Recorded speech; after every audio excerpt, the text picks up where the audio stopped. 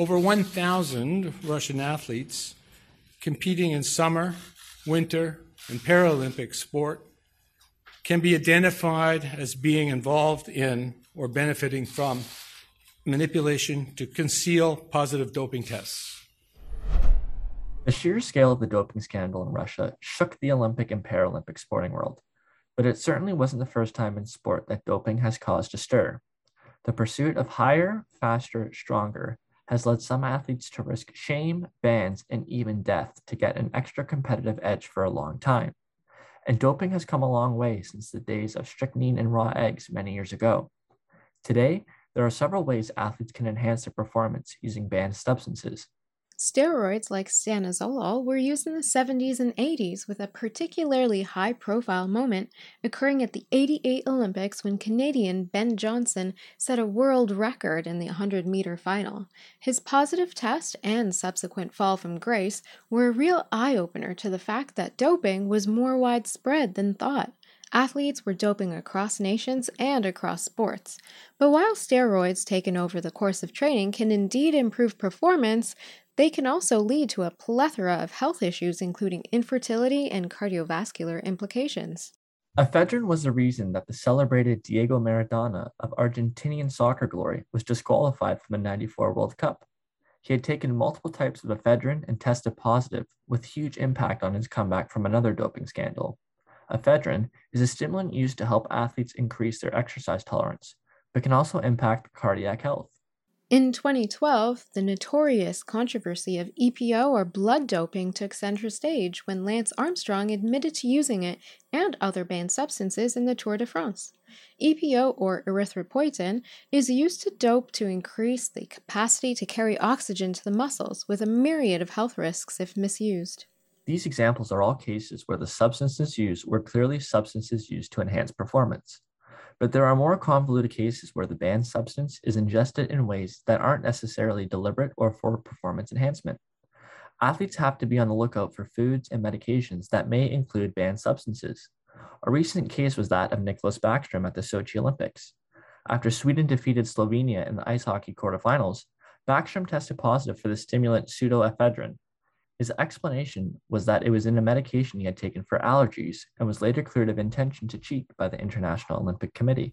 So, how are all of these cases found? We dive in with perspectives from an anti-doping official and athletes themselves to find out how and why performance enhancement happens in sport.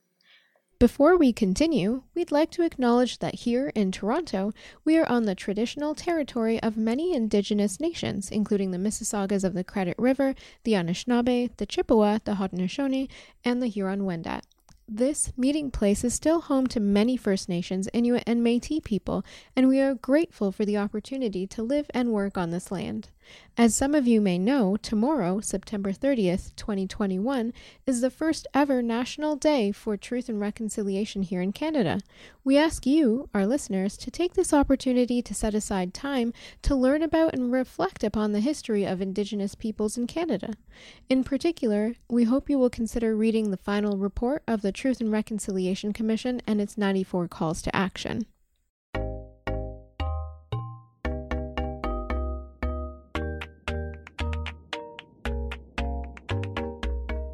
We know that many different types of performance-enhancing drugs exist, but who is responsible for enforcing anti-doping regulations in professional sports, and how do they do it?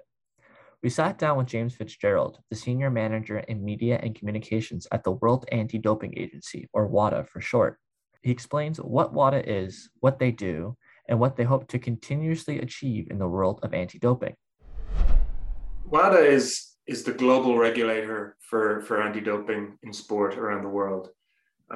It was started just over 20 years ago, and it came out of a time when there was very little consistency in the world of anti-doping. So you could have a situation where some sports had rules, other sports had different rules or no rules at all. Some countries had strong anti-doping legislation, others did not, and there was no consistency and no harmonization. So you could have a situation where an athlete could be suspended from competing in one sport or in one country due to doping offenses. but at that time they were free to compete in other sports or other countries. So clearly that wasn't an optimal situation.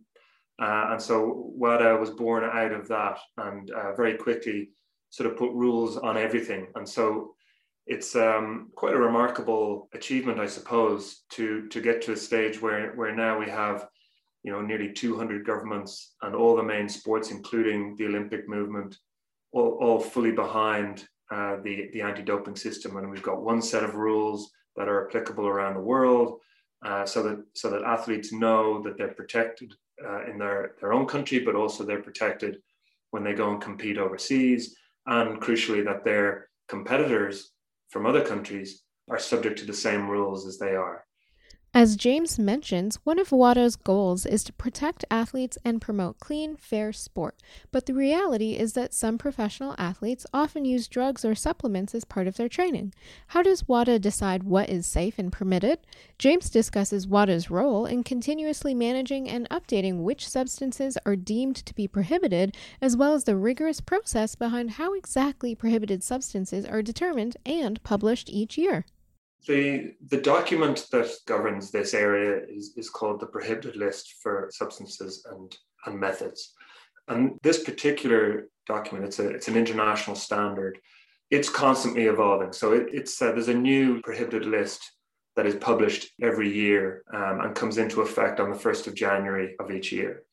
In order to get to that stage, there's a whole process of making sure that the latest scientific research is reviewed and discussed. And we have what we call the Prohibited List Expert Group.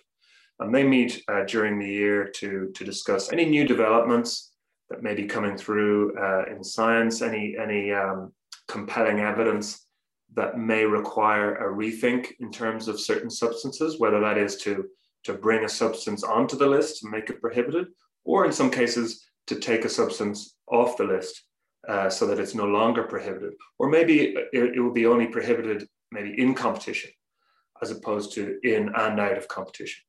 So there's a whole process that goes through. And we have 3 criteria that we generally talk about when it comes to whether a substance or method should be put onto the prohibited list.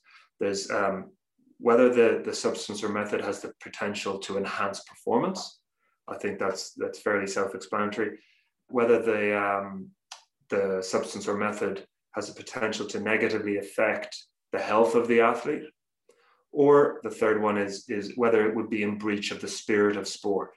And so what we say is that if a substance meets 2 out of those 3 criteria, then it'll definitely be considered for addition to the prohibited list. And so over the years, there have been some substances that have come off, new ones have gone on, and it's important that we're constantly up to date on the latest scientific information and evidence in relation to those substances. And the list expert group will also, it will go out to our stakeholders, to all the international federations for sport and the laboratories and all the different stakeholders that we have, and they'll get information back from them, also from governments, as to maybe advice that they have in relation to the prohibited list. And then at the September Executive Committee meeting, which we've just had incidentally, the new list for the following year gets approved by that committee. And then it's published on or before the 1st of October. And then it comes into effect on the 1st of January. So the next list is coming, it'll be published in the next few days, and then it'll come into effect on the 1st of January, 2022. With new technological and scientific advances also comes the opportunity for advances in new performance-enhancing substances entering the market. How does testing keep up with these advances in new substances? As I said earlier, the system and all the processes within it are constantly evolving. So when it comes to testing, various improvements have been made over the years in analysis, sample analysis, the quality of the laboratories and the forms of analysis that they're doing and how detailed and how sensitive they are these days is much improved on previous years. We have a memorandum of understanding with the pharmaceutical industry and various pharmaceutical companies. And under that MOU, these companies will tip us off when they develop a new compound that they feel has the potential to provide a performance enhancement. So before that substance even comes on the market, in some cases, we know about the compound and we can develop a test for it. So somebody who thinks they're using this brand new compound that nobody knows about, actually we do know about it. We just haven't told anyone else about it yet, and we are testing for it. And so that's happened in the past where we have managed to catch, or the laboratories and other anti-doping organizations have managed to catch people using new compounds when they thought it was a secret. In addition to pharmaceutical testing for new substances, there have been advances in the methods of detection for these substances, such as dried blood spot analysis. James dives into these advances in more detail. So we've just developed, in conjunction with a number of national anti-doping organizations and the International Olympic Committee and the International Testing Agency, we developed this new process called dried blood spot analysis, whereby literally a single drop of blood on a piece of paper can then be taken away and analyzed and tested for various substances. And so where we see the advantages in this particular system is it's a lot less intrusive for the athlete than conventional testing of urine or blood. It's a lot easier to store. It's a lot easier to transport. It's basically a small little thing compared to a bottle or a vial in the more traditional testing. So storage costs go down, transport costs go down, which means anti-doping organizations can do more of it, and so it's potentially cheaper. So yeah, it's a really exciting development, and it's going to. There was some elements of it used in the Tokyo Olympics just gone by and Paralympics. And it's going to be rolled out for routine use in Beijing for the Winter Olympics next year. Now, it won't necessarily replace conventional testing, and there'll still be a need for urine and blood vial testing. But hopefully, what it'll do is it will complement it really well, and so it'll just be another string to our bow when it comes to the testing side of it. And we've talked a bit about testing, but that's not the only thing we do. So within the anti-doping system, it's not all about testing. There's important other elements that are increasingly coming to the fore in this area. I think of intelligence and investigations. We now have pretty large intelligence and investigations team at WADA. They've had remarkable success in investigating conspiracies and doping rings and various other aspects of doping that are not necessarily associated with presence cases, as we call them. So it's not necessarily that they're catching athletes with a prohibited substance in their system, but they're looking into big doping conspiracies and other aspects of maybe corruption within the anti-doping system, or various other elements that need to be rooted out in order to have a properly clean system. So intelligence investigations is really important, and part of that is our whistleblower platform, because as we know, the vast majority of investigations when it comes to anti-doping start because of a whistleblower, somebody who has decided to come forward with information that can then lead to the beginning of an investigation, and hopefully down the line some good results for sport at the end of it. So that's a really important aspect of our job, and increasingly so in the last few years. As James mentioned, whistleblowers can be very helpful in raising red flags that will prompt further investigation. However, WADA needs to be able to identify and flag athletes based on their test results. And monitoring thousands of athletes produces a lot of data that can be difficult to process in an efficient and accurate way. James discusses the challenges this poses and some solutions that are on the horizon. We also have some research that we're doing into artificial intelligence. In particular in Montreal, Montreal seems to be a real hub for artificial intelligence research globally. So we've been working with some partners there to investigate how artificial intelligence might be used for particularly in the area of big data. So we collect all this data from athletes. We have their whereabouts information in our what we call our ADAMS system. So we have their whereabouts, we have all the tests that they've done, all the results, all their blood passport information together in one place. And it's a huge amount of data. Like it's more than any human could possibly look through and analyze in a lifetime, or a collection of lifetimes. So where AI can help us is by potentially pointing us and raising flags, if there's something that doesn't look right, and all this data can come and speak to each other, basically. And so that's a really exciting area for anti-doping that isn't connected specifically with testing.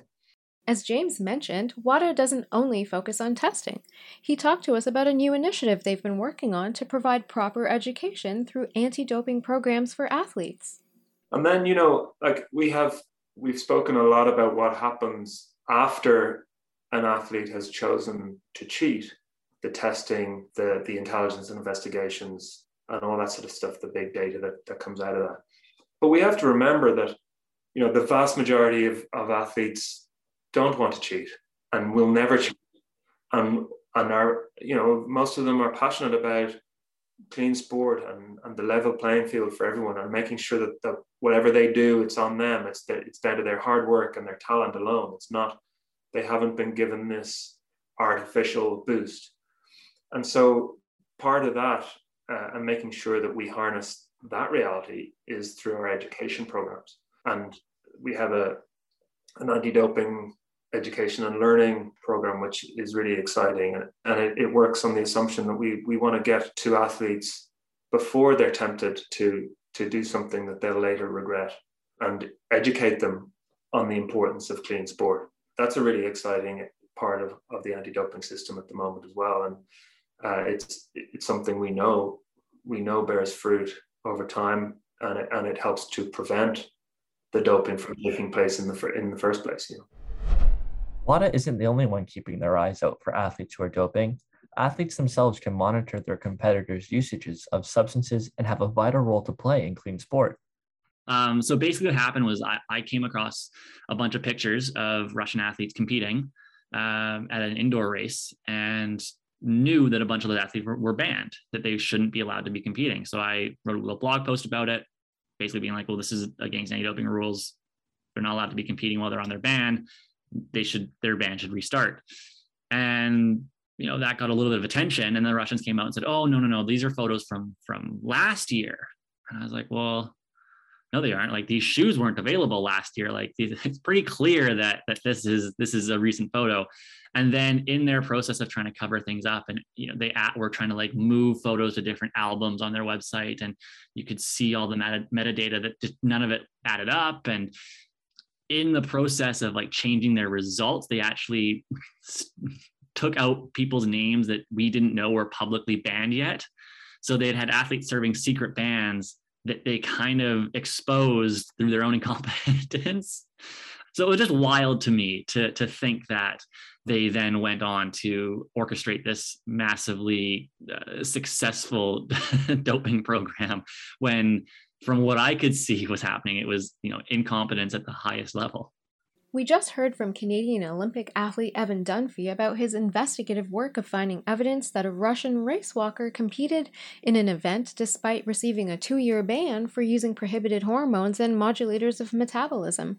We sat down with Evan and Maddie Kelly, another track athlete who competed in the Tokyo Olympics, to learn about their experiences being tested for performance-enhancing drugs as current athletes competing in regulated sports. I am Maddie Kelly. I run primarily the 800 meter on the track, occasionally a 1500. And I got started running, I guess, elementary school track in grade 8. And it just kind of progressed from there. So I'm Evan Dunphy, Canadian Olympic race walker. So I compete in the 20K and the 50K. And the last Olympics in Tokyo was my second Olympics. I competed just in the 50K and came away with a bronze medal to build on my 4th place finish from the 2016 games. To begin, both athletes detail what the process is like for an athlete when being tested for performance-enhancing drugs. So in competition, you're approached immediately after your race. Like you haven't even left the track yet. You've basically, like, they let you catch your breath and then they come up to you and they let you know that you've been selected for testing. And then you're basically assigned like a babysitter until you can produce a full sample. So if you have to like go to an awards ceremony or go to a medical tent or I don't know, like hug your mom, you can do all of those things. Your babysitter just has to come with you. And you are to drink only like closed sealed substances that they give you. So because usually you're pretty dehydrated, so sometimes it can take a while to produce that sample. So that process has taken me as short as 25 minutes or as long as like 4 hours. Like I was super dehydrated after one competition.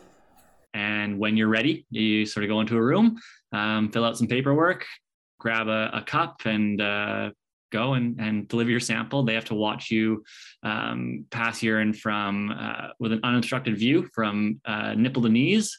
So you pants come down, shirt goes up, and it's something that the first time is certainly a little bit alarming, but when you've done it a few times, you just kind of get used to it. And yeah, that from that they just sort of walk through the process of pouring your sample into your bottles and making sure they're sealed up and going through all the paperwork to make sure that it gets to the right place and it's all labeled properly and all that stuff. So the first time it's certainly like a bit overwhelming, but after that, like it's, no matter where you are in the world, the process is pretty much the exact same, which is good because you kind of know what to expect and know how things should be. Both athletes, at different stages of their athletic careers, provided insights into the frequency of being tested depending on their registration status in the testing pool. They also highlighted how the testing experience has evolved as they've progressed through their various competitive levels. World Athletics, which is our governing body, has their own testing pool. So we have our own testing authority, the Athletics Integrity Unit, who are kind of supposed to be semi-independent of World Athletics, and they're kind of in charge of our testing. So I've been on and off their testing pool. Basically, it's how, it's your results at the end of the season. Either if you're good enough, you get put in the pool. If you're not good enough, you get taken out of the pool. So I've been on and off in that, and I've consistently been in the Canadian testing pool for nearly 10 years now. So I get tested about once a month out of competition, kind of like clockwork, which maybe isn't the best thing. You don't want it to be like clockwork, but I've kind of cottoned on to it's about once a month, and you maybe every second time will be blood as well as urine. So as an endurance athlete, the biopassport is obviously very important for tracking those changes over time. And yeah, I've never had any issues with it. I'm pretty diligent with filling out my whereabouts. That's probably the most time consuming aspect of being in the testing pool, and scary aspect of it is you have to fill out where you're sleeping every night, and an hour every day that you guarantee your location. And that's basically where testers can show up, and they can try to test you outside that window. So I've had times where my testing window is usually at 6 a.m. just because I know I'll be at home in bed. Whereas I've had testers show up probably just because, they were testing other athletes in the area, and they thought, oh, okay, we'll just go and see if we can test Evan, at dinner time, and I haven't been home. And you still feel bad that they've come to your house to test you and you're not there, but you're not required to be there in those circumstances. So it's really just that 1 hour every day that you kind of have to guarantee we're going to be, but that can still be tough. This year I found myself in a relationship, and on a whim would be like, oh, let's stay over at your place tonight. And it's like, hey, got to change my whereabouts. And you got to kind of remember all that stuff. But, that's probably the most like cumbersome of the entire process, but it's crucial. I mean, it's impossible to do out of competition testing without that. And the out of testing competition is so much more important than the in competition testing, because, anyone who's intentionally doping, if they're getting caught in competition, they're really bad at it. So at my level, there's certain things that you have to have. If you're taking them for therapeutic use, you need an exemption. You need what's called a TUE. And that process has to be done in advance. So, for athletes who are taking like high doses of asthma medication, they'll need to have all that filled out and approved beforehand. At the university level, where testing is sort of less frequent and the expectations of the athlete is less, those sorts of things can be done retrospectively. So if you're an athlete with severe asthma and you're taking the medication for that would otherwise be banned, and you get tested, and obviously it's going to come up positive for that. If you have all that documentation from a doctor, if you're getting it through a proper means anyways, you can do all that stuff retroactively, which just it just makes more sense at that level. So I personally think the system is really, really good in terms of educating and moving people through. And so, yeah, I think it's perfectly appropriate and works really well in Canada. I have been tested once in the last 2 years. I went and raced in the States, and I'm never going to be pulled by USADA. Or not, I shouldn't say never, but I just wasn't finishing high enough in the races, and I'm Canadian. So I think they're looking to get American athletes who are finishing well, which makes sense to me. But I knew as soon as I came home for a series of Canadian races in June that I'd be tested, and I was the first one. They pulled me, and I just knew it because I haven't been tested in so long due to the pandemic and the fact that I haven't been home. So that's just kind of an easy place for them to make sure everything's above board. And in order for an event to receive a certain level of accreditation, or to be world record ratifiable, for example, there has to be drug testing happening on site in competition. So if we had an event, just a really small meet in Victoria in March, and one of the para athletes ran a world record, and people didn't know he was going to run a world record. So for it to get ratified, they just had to test one person from the whole event. So my teammate got tested. They had to call doping control, get them there, test her. We were at the track. It was dark out. There were deer and walking around the track because it's UVic campus. It's beautiful, but it is certainly not downtown Toronto.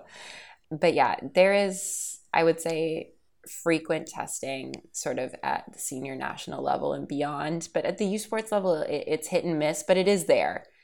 So how are the results of the test communicated by athletes?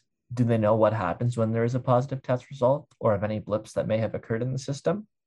Essentially, no news is good news. We have, the ADAMS system, which is sort of the data management system. That's where we update our whereabouts through and all this stuff. And the results of your tests will be published there. So when you're doing blood tests, it's really nice because you actually get your hematological profile. So it's like getting a free blood test, which is nice. But you can go in and see your off score, which is the number that they use to determine your ranges, and sort of a big number that's used in all their algorithms to decide whether or not you have suspicious values. But you can see all that information, which is really neat.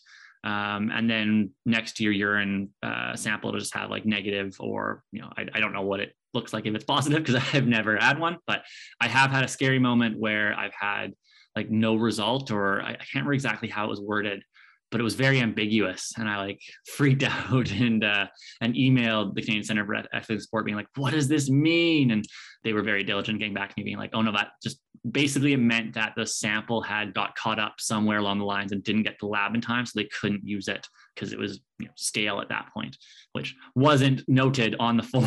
So it was terrifying for me being I don't know what this means, but it doesn't say negative. So if your A sample comes up positive, basically from that point you are notified, and you can either kind of sort of accept a suspension at that point, and you kind of become provisionally suspended while they go through the process, but that all counts towards whatever time period you end up serving. Or if you want to fight it because either you think you'll win, or you genuinely didn't take anything and don't know what's going on, you can request having your B sample tested. If you are dirty and you're dirty and your B sample is going to pop as well, then a lot of times they'll just say, yeah, okay, you caught me, don't bother testing the B sample because I know what it's going to say.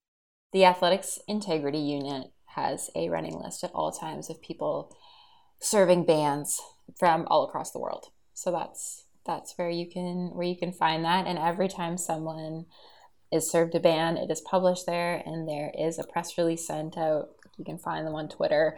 It's all public record. However, when you get that initial email of you've tested positive, that's not when the press release goes out. The press release goes out after it is all settled.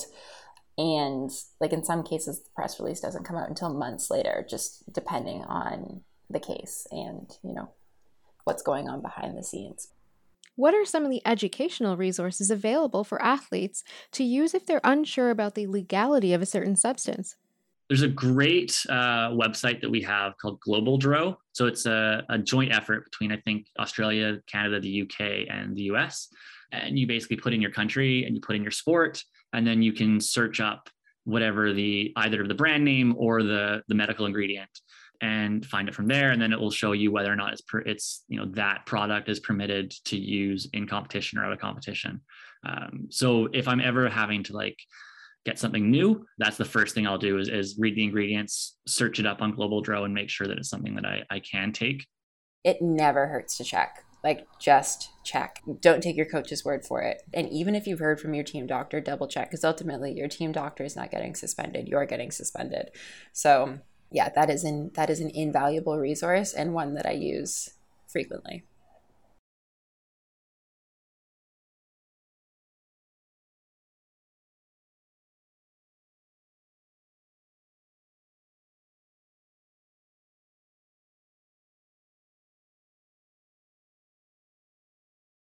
It's still always the athlete's responsibility to know what's on the ban list. And you'll get cases of similar with when Maria Sharapova tested positive for meldonium, claimed that they had no idea it was on the ban list. And you go, well, that's not the excuse you think it is. That's actually an indictment on you not taking this seriously.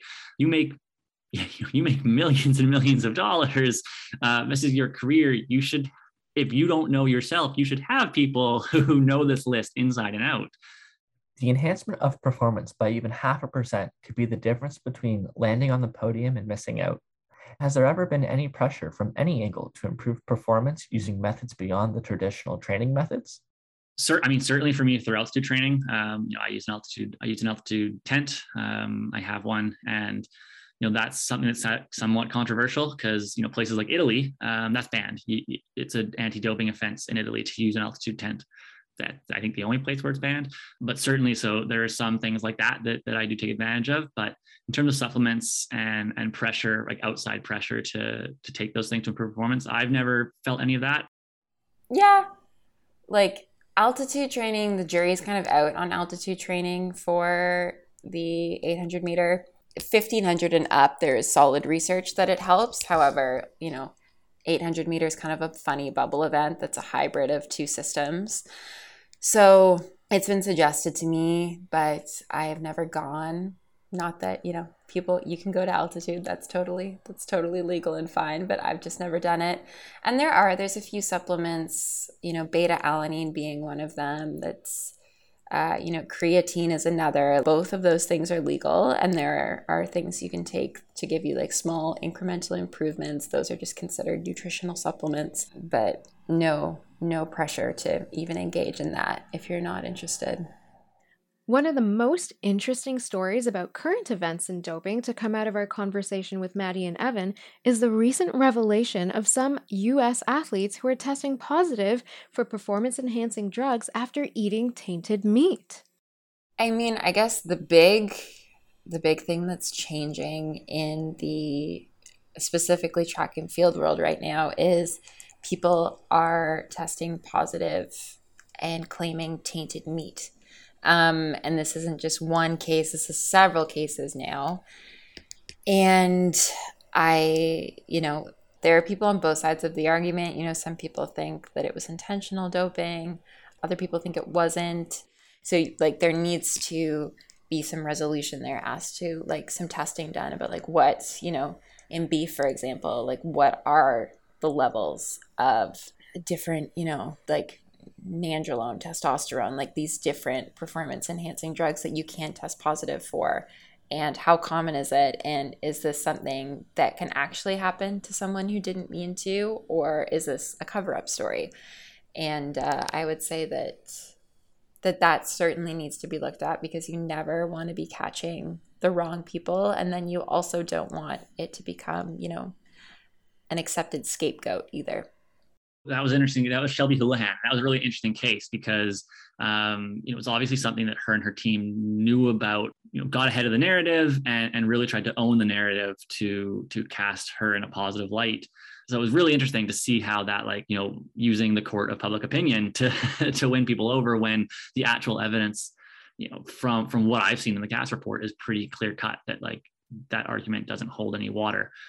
Despite the tight regulations and education athletes receive, the use of performance-enhancing drugs still remains rampant in sport. This leads to the ultimate question for athletes. Is it worth it? I've also been lucky in the fact that, my event's not really a glory event. Race walking isn't an event that that attracts those, the win at all costs mentality, I don't think, because really there's not that much that comes with winning in race walking. You're not making millions of dollars being a world champion race walker. So I do think it tends to attract more people who are just want to see what their personal potential is, which obviously is incongruent with taking performance enhancing drugs. I find it so funny. I see a lot of stuff on social media from fans of track and field who say, "Oh, any medalist is doping." And then I hang around our athletes at training camps or at in the Olympic Village. I just think these people a lot of these people don't care enough to dope. It's just not worth it, especially in Canada when, as an Olympic medalist, you might be able to make a couple $100,000 off of that. And you could probably have a pretty good career as a speaker, staying relevant, at least as an Olympic medalist. But one doping case again, failing a drugs test, all of that's gone. And so I think the cost benefit from it just doesn't weigh out the way the general fan base thinks it does. So I have a tough time believing it. I do think that it's rampant within our sport and it's a huge problem. And there's probably people that I would consider friends that are doing stuff that isn't legal that I just don't know about. Statistically, that's likely, but I also don't buy this idea that you need to take drugs to be to be a medalist or that it's, the vast majority of athletes at the Olympic level that are doping, because a lot of those people are my friends and I see them at training camps all the time, and they wouldn't know how to even start. And same person, I wouldn't know where to go to get EPO for sure. For most athletes, it sounds like the risks of doping just aren't worth it. And as we heard from James Fitzgerald earlier, not only is doping against the spirit of the sport, but many performance-enhancing drugs can have real health risks. And yet, every year, hundreds of athletes continue to test positive for these drugs. So how bad really are the health risks? And what about sports that aren't regulated, like some bodybuilding competitions or even recreational athletes who want to test their personal limits? Can performance-enhancing drugs be used safely in certain circumstances? To help us answer these questions, we spoke with Dr. Dean St. Mart, a well-known voice in the bodybuilding community. To introduce myself, I'm Dr. Dean St. Mart. I'm a scientist, you could say, from Ireland. I have a first-class honours degree in chemistry and pharmaceutical chemistry, where I came top of my university. And I hold a PhD in synthetic organic chemistry. So I became quite well known in bodybuilding circuits as a very straight-talking pharmacologist of applying what I learned through university and my own critical thinking of how people use performance-enhancing drugs, but may not be using them in the most appropriate manner. We asked Dr. Dean, as he is affectionately known, how he became interested in performance-enhancing drugs. I was a kickboxer, an international kickboxer, but I had quite a bad injury that then led me to go down the path of bodybuilding, just as a consequence of the rehab, and my dad also being involved with bodybuilding. So obviously, most people are aware that bodybuilding is a sport that has both natural connotations and also performance-enhancing elements. And as I got further into bodybuilding, I began to see some of the protocols and science that has been discussed on forums surrounding pharmacology of performance-enhancing drugs in bodybuilding. And I began to realize that when you have like a formal education in pharmacology, a lot of what is being said is a little bit nonsense and starts to become almost like whispers of someone said this, and then the next person takes a little bit of that and creates their own hypothesis on it. And eventually you end up in a scenario where the advice that's being given out online is quite dangerous in certain aspects. And there's a clear deficit in knowledge of how these substances ultimately will affect your health. Obviously, you'll see that there is quite a large stigma to performance enhancing drugs, and more particularly when we're speaking about performance enhancing drugs, we're keying in specifically on anabolic or androgenic steroids. And we see that people have a basic knowledge of, for example, steroids cause heart disease, steroids cause heart attacks, etc. That we sort of end up with this stigma that steroids are evil, basically. And what I began to sort of sit back and critically assess with my background in pharmacology, and as I became slightly older, I started to study more into functional medicine, which is trying to figure out the root cause to disease. So if something's gone wrong, ultimately, what is the disease process that has caused that effect? So if we say steroids cause heart disease, well, then how do they cause heart disease? Let's get down to the bare molecular science of how they interact in the body and ultimately cause a heart attack. Same for kidney disease, and the same goes for liver cancers or liver disease also. And what you start to understand is the molecular mechanisms by which these drugs work in the body prime or amplify your nutritional intake and your environment, which more than likely contributes to the disease manifesting, as opposed to those molecules themselves causing disease. And so what I began to do was educate people online surrounding the root cause of how steroids affect your health ultimately, and how we may potentially put risk mitigation strategies in place with a core understanding of those root cause disease mechanisms to hopefully increase longevity and increase someone's quality of life if they decide to use these substances. So where do all these performance-enhancing drugs come from? Dr. Dean shares that a lot of them actually come from the therapeutic context. Then they're applied beyond that in the pursuit of performance enhancement. A lot of these substances that are used for performance enhancement were actually developed as medicines. And then the abuse came through the misuse of these compounds and undertaking dosages that are far outside the therapeutic window. Because when we get to the core root of how these molecules work, they have brilliant therapeutic benefits, but with it, they do have the risk to amplify disease as well. And I mean, we have to be very critical in understanding that a lot of drugs that we ingest for different diseases have the same reward to risk ratio, and that personal needs analysis of whether you need to take that compound or not. So by viewing that these compounds were originally medicines, we immediately then start to remove this mentality of almost danger that steroids will kill you or steroids will cause serious health issues. And we start to understand that really the ultimate end of how someone gets hurt from these compounds is misuse and abuse, by not understanding, first and foremost, that therapeutic window.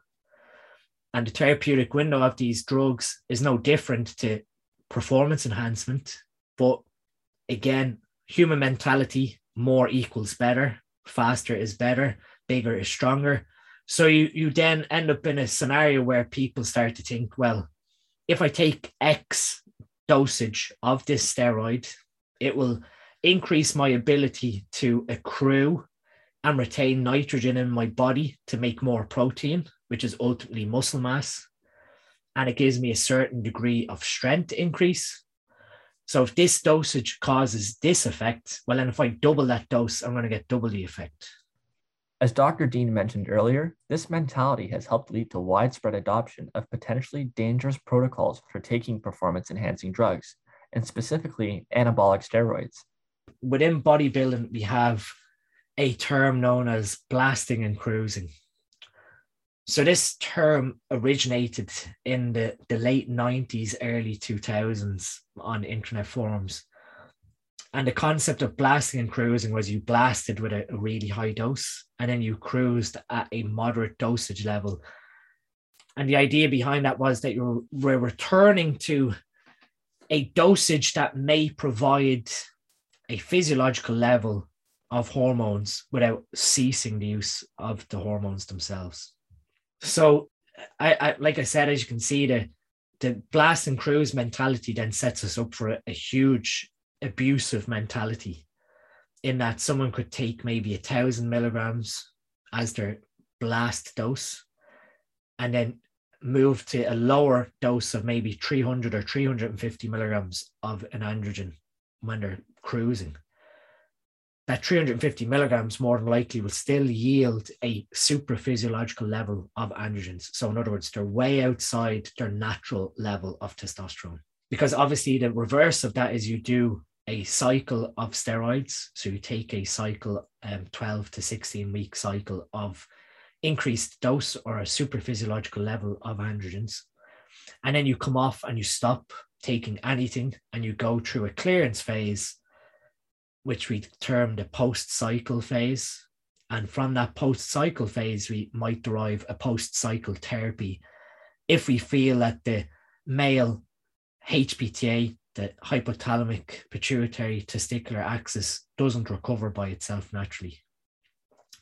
The other side to it then is you do what I came to educate people on, and that is a TRT phase, where you use a physiological level of androgens like testosterone, and you use a cycle of anabolic steroids. What that will ultimately yield is a scenario where your body is able to gain back a baseline of physiological health that would be akin to if you had come off steroids and let your own body produce its own natural testosterone. But it provides a scenario where you don't run through a zero hormone period where you're allowing drugs to clear in that post-cycle therapy phase. So it sort of helps to protect that person's health in terms of providing a physiological level of testosterone to allow liver enzymes, kidneys, GI tract, the brain, everything to sort of try and get back to where it was at a physiological of testosterone if they hadn't taken anything. So the term of using TRT at that point allows that person to continue to feel physiologically healthy without going through that what can be a depressive phase when we're allowing drugs to clear and restore that HPTA function. We asked Dr. Dean whether one of the risks of that depressive phase was actually losing some of the gains from the cycle. So what happens here is when you let the compounds clear from your body, what you're trying to elicit there is the hypothalamus is trying to sense that there's no testosterone present in the body, and it makes a secreting hormone that stimulates a male's brain to produce their two fertility hormones, luteinizing hormone and follicle stimulating hormone. So when we allow the drugs to clear, we do hit a point where we could have a 2 or 3 week period where we're waiting for that HPTA axis to respond effectively in order for your body to start making testosterone again in the testicle following that pituitary stimulation. During that clearance period, what can happen is you get an increase in aromatization to estrogen. So now you have a higher ratio of female hormone in your body, which can have depressive effects in male mood and male mentality. They may not be as motivated to train during that period because there's nothing to suggest that you can't maintain close to what you have gained with an anabolic steroid cycle. But how these drugs ultimately work is by binding to the androgen receptor on the surface of our cells. And that binding of that testosterone molecule, or I guess any androgenic molecule, to that receptor yields a complex that can move into the nucleus of your cell, the center of your cell where all your DNA is kept, and elicit changes in how our genes are turned on or off. So specific genetic instructions are then given based on that androgen receptor complex. So that gene could be for increasing protein production. It could be to retain a higher amount of nitrogen or amino acids in our blood. And so with that, the muscle mass that's gained by a supraphysiological level of androgens would be maintained to a sufficient degree through nutrition and through training.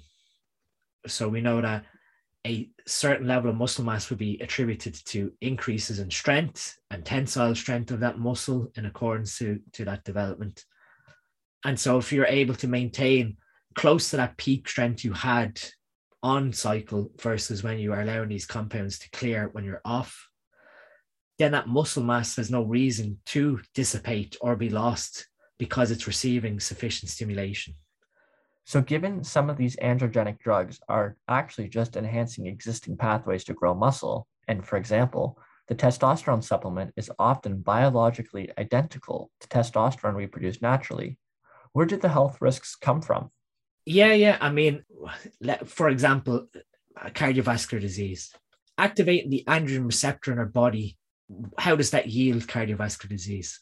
So in other words, we see that potentially androgen receptor activation in our liver can cause our liver to produce more hepatic lipase, which is the enzyme that breaks down HDL, high density lipoprotein. When that recycles back to the liver to excrete lipids and triglycerides, it's transported from the body back to the liver. So by having a lower level of HDL circulating, potentially you're going to have higher levels of circulating triglycerides, which in other words can yield a certain degree of cardiovascular disease. But then we have to view that low HDL in response to anabolic steroids is probably only a fraction of how they contribute to cardiovascular disease.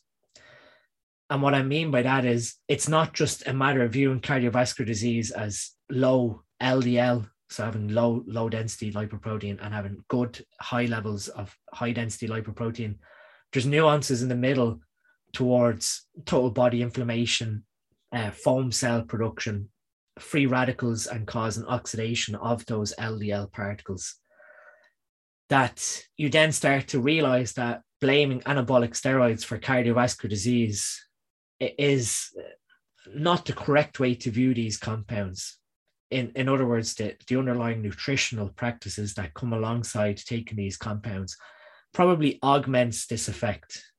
And you then start to appreciate that just because they cause a decrease in HDL production and an increase in LDL doesn't necessarily mean that you correlate these compounds to cause cardiovascular disease. Dr. Dean describes similar complexity in the ways androgenic drugs can contribute to liver disease. With understanding the pathways involved, we asked if anything could be done to help mitigate the health risks of using performance-enhancing drugs. Yeah, so what another sort of area where I became quite well known was taking this functional medicine approach of understanding the root cause of how these compounds might injure. And I became the formulator for a supplement company in the UK called Supplement Needs. And what I started to develop was a liver stack, a heart stack, a kidney and blood pressure stack.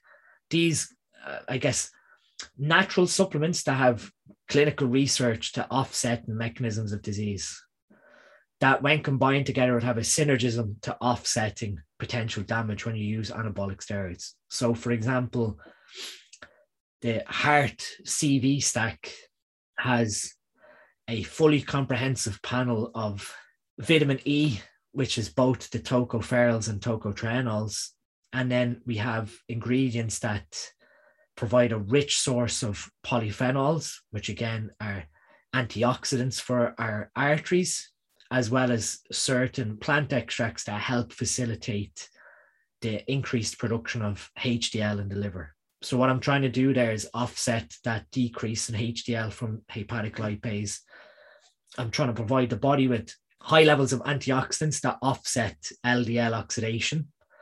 So if the body upregulates making more LDL in response to steroid exposure, that increase in LDL doesn't directly translate over to cardiovascular disease. So these stacks were ultimately developed to try and offset some of the root causes of disease where steroids might contribute to heart disease. But again, it comes back to your nutritional status and your antioxidant intake, which ultimately results in that LDL oxidation and the LDL oxidation forming plaque. Dr. Dean also told us about the potential neurological effects of androgenic steroids. From a harm reduction perspective, it then does fall back to, again, given the younger generation, in my opinion, that's coming up now, a clear understanding of how these drugs ultimately upset your health long term.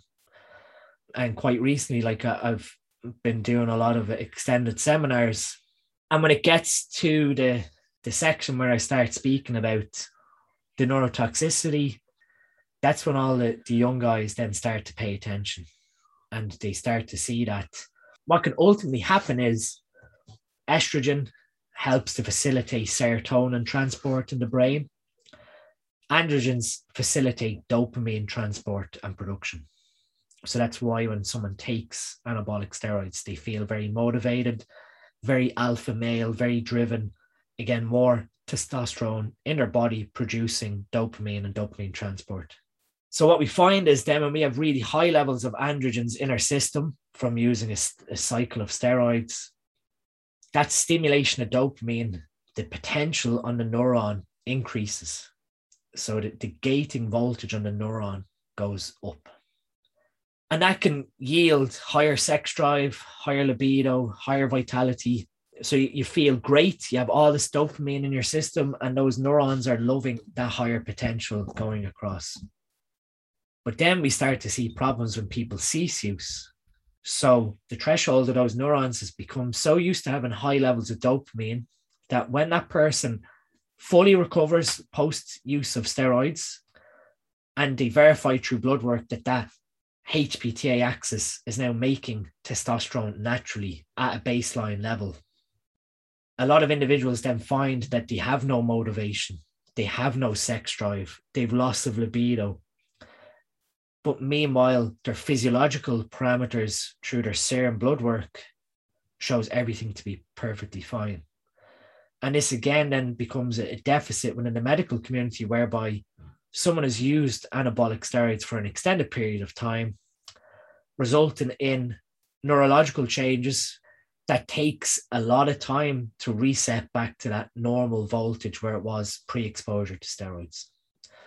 So in other words, there is no explanation from the bloods to suggest why that person is having low libido, low sex drive. And what tends to happen there then is people start to view, well, when I took steroids, I had really high sex drive and libido, so I'm just going to go back on again to fix this problem. And that's where we start to potentially see a model for psychological addiction, in that these compounds don't cause physical withdrawal when we cease their use. But if they do manifest themselves in terms of neurological changes that require that exposure in order to be sexually stimulated again, that is addiction if you do require that substance in order to feel the same as prior to the exposure. And then as you start to tell people that neurological change to that high dopamine, the only way you can resolve that efficiently is by removing dopamine stimulation. I mean, every minute we look at our phone, we have social media, and that's a dopamine hit of looking how many likes we got, or, who looked at our posts. We have, pornography. You're effectively telling someone to live a very boring life in order for their brain chemistry to resolve. And it's an extremely difficult, scenario to maintain.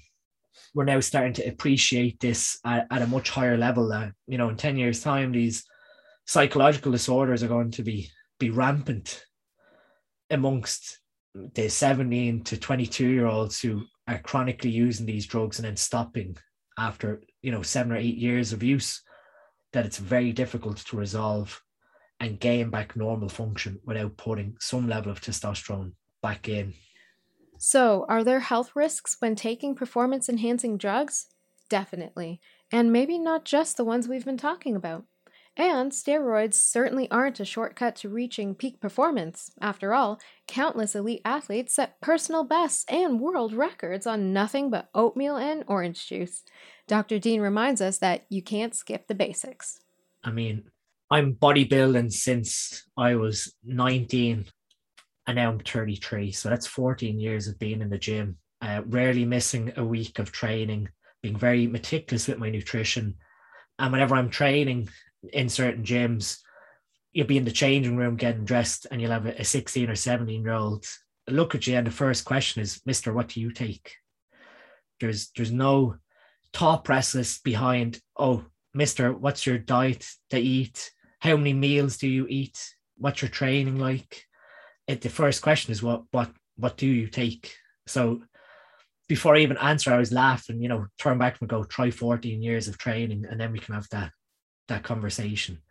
So when you tell someone of that age, this is very achievable, but it takes time and patience. It's almost like you're lying to them and that they really want to believe that there's a magic supplement that makes them magically bigger, stronger, without any sacrifice. We've learned a lot about performance enhancement in the context of sport today and how we got here. Looking ahead, we asked our guests what the future may hold and how the governing bodies can improve the experience and education for athletes. Well, I think the challenge of the next few years will also be the challenge of our first 21 years in existence, which is holding that harmonization of the system together, providing that consistency, providing that protection that athletes deserve, and making sure that those who would want to take down the system for whatever reason, who would want to fragment it again, are not successful. And that is why we have a very collaborative approach to everything that we do. It's very important that we keep all stakeholders inside, and we rely on governments, we rely on the sports movement, we rely on national anti-doping organizations, we rely on the athletes to do their part and to tell us where the system needs to be changed, to tell us where there's things that can be done better or differently, or the whole system depends on everybody collaborating. I'm hesitant now when I'm in the States competing about, where I get my meat and if I'm out at a restaurant, what I order and do I eat vegetarian tonight just because, I don't want something to go wrong. And I know I'm not the only person who feels this way. So that is certainly something that needs to be looked at, because a system that catches the wrong people is still a broken system. It's hard to say how much more the federations could do or the anti-doping agencies could do. I think a lot of it comes down to just the athletes' willingness to understand that this is part of the job. Filling out your whereabouts, taking these courses, understanding the WADA code. It's not the most glorious parts of being an athlete, but it's part of being an athlete. It's part of your job. And I don't know what more those agencies could do to instill that kind of mentality with the athletes. I think that comes more from the individual coaches or the training environment that you're in, kind of promoting that as sort of the holistic part of being an athlete, which certainly could see more at that kind of more granular level. University coaches, teammates, training partners, all those sorts of things are probably like the best place to improve overall.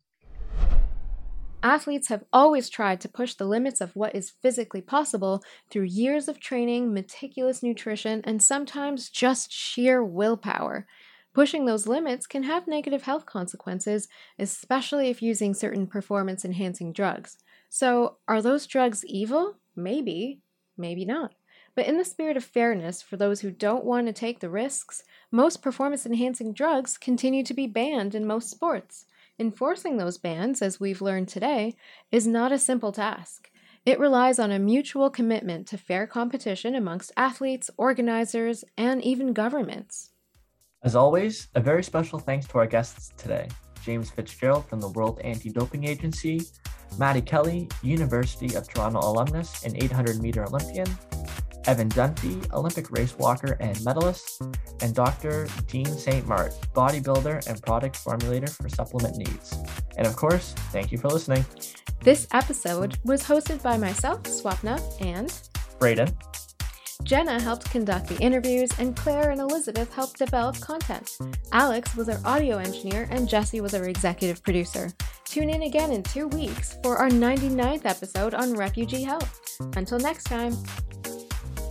Raw Talk Podcast is a student presentation at the Institute of Medical Science and the Faculty of Medicine at the University of Toronto.